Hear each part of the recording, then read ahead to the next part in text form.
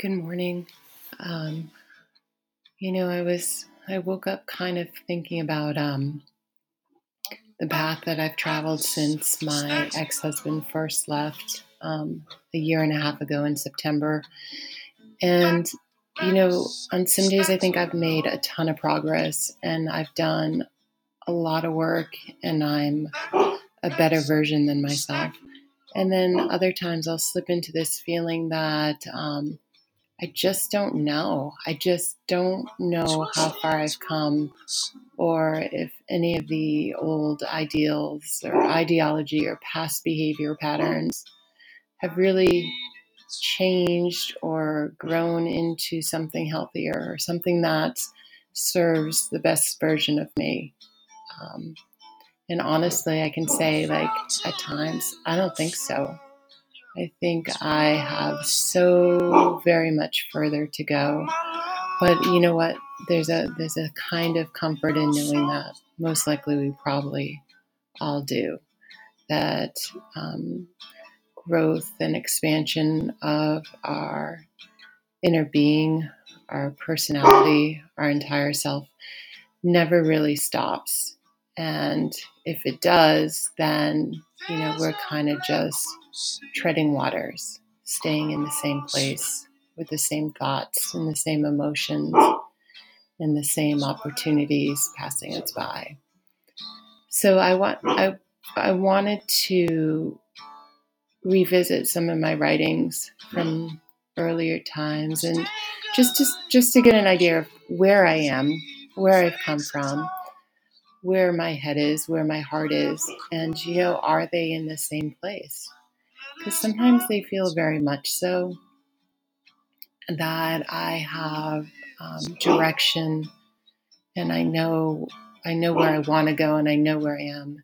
And then other times they seem to be heading off in the opposite ways and kind of pulling at me and making me feel a little bit lost. So this piece that I'm going to share today was something that I wrote last fall. It was at a time that I had broken off a relationship with a friend that grew into something much more, and kind of caught me off guard. And not having that person in my life anymore really kind of stings sometimes, because above all, we were confident and could share anything with one another. The piece is called "Will You Join Me? You Know You Want One." A dear friend said to me recently, "Parker, you need to learn how to control your emotions." I had been trying to apologize, explain, maybe even make excuses for how I intuitively pull away from people I love most. To be fair, I had warned him many times that is something I do, something I would do. To be fair, I'm a lot, and being friends with me takes a certain tenacity. We would joke about our complexities as human beings and how somehow knowing we were both bruised by life gave us a safe space to connect and feel a little less alone in life. We would spend hours talking, sharing, and debating the useless information we had gathered over the years from deep diving in rabbit holes most people don't even know exist. Then one day he said something letting me know that he got it. He had seen through me and felt the trauma I carried around with me. He recognized it and knew it well. When you meet someone that's able to challenge you intellectually and emotionally at the same time, being able to make you laugh, it makes you stop. Old habits of communication and navigating relationships no longer work or bring you to the expected places you could always count on. Well, at least until they do. We met where most people meet, at work. We spent countless hours together while most people were living their life on weekends and holidays. We became each other's confidants and what seemed like family. When business had finally died down and it was too late to do anything else, we would sit, finishing up the day talking. At first, we talked about work, a lot about work. Then we began sharing concerns about other team members, funnies about the day's happenings, outlandish items in the news, our love of literature, philosophy, science, and then as trust began building up, we talked about our personal lives. We shared painful memories, decisions that needed to be made, and finally we found ourselves in that awkward space called friendship.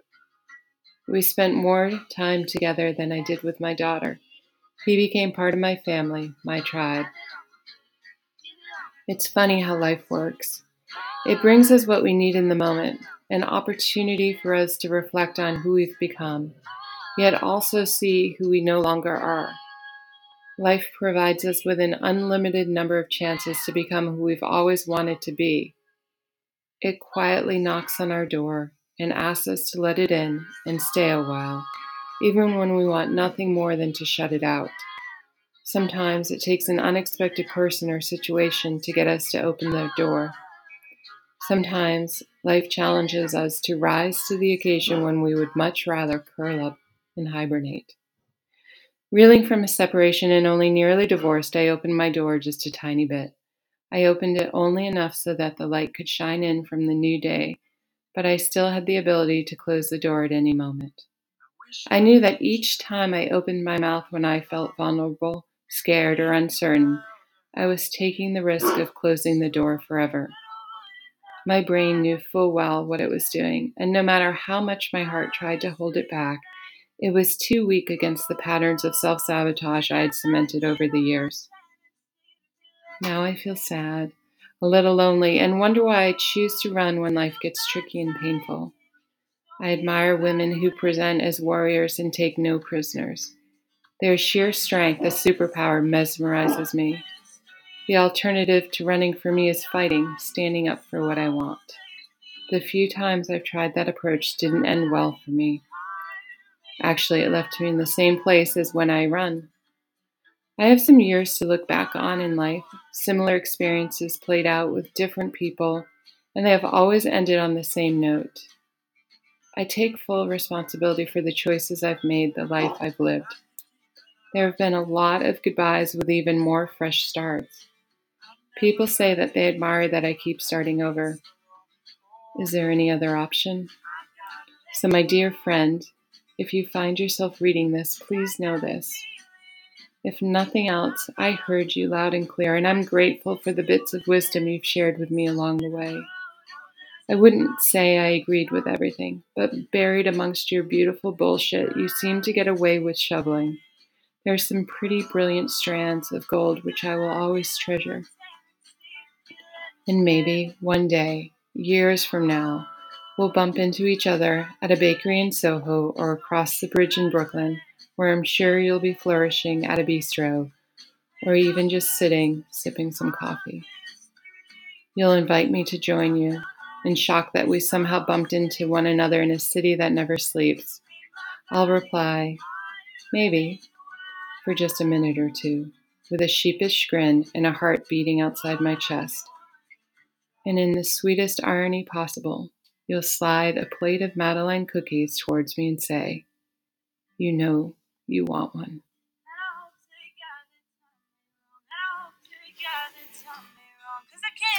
Sometimes looking back over the sweetest memories we've experienced and the most painful goodbyes makes us realize that we all have a little bit of that warrior inside of us. The one that can get knocked down and then stand back up and face a new day. And maybe just wonder, maybe there is something more for me. And if I can get out of my own way and just let life unfold a little bit each day, that things will be a little less painful and my mind will stop spinning. This sweet story that I wrote about this person that I spent so much time with seems like such a distant memory, like another chapter in my life finally closed. It's been such a long time since I've even seen this individual, but I know that He was there for me at a time when I needed Him most. And I hope that He feels the same way about me. Just wasn't meant to be forever for both of us. But what I hope that I can take from it is that I can remind myself how good the good was and lean on that and forgive myself for the places that I seem to pull away and the places that I seem to break in that time spent with Him. And know finally that that's okay. And maybe even that was what was meant to be. I think that when we finally get to a place that we start valuing ourselves and knowing that we are worthy, then that in itself has to be enough. And the people that we attract in those moments, they're there for a reason, but it's not ours to determine how long they remain.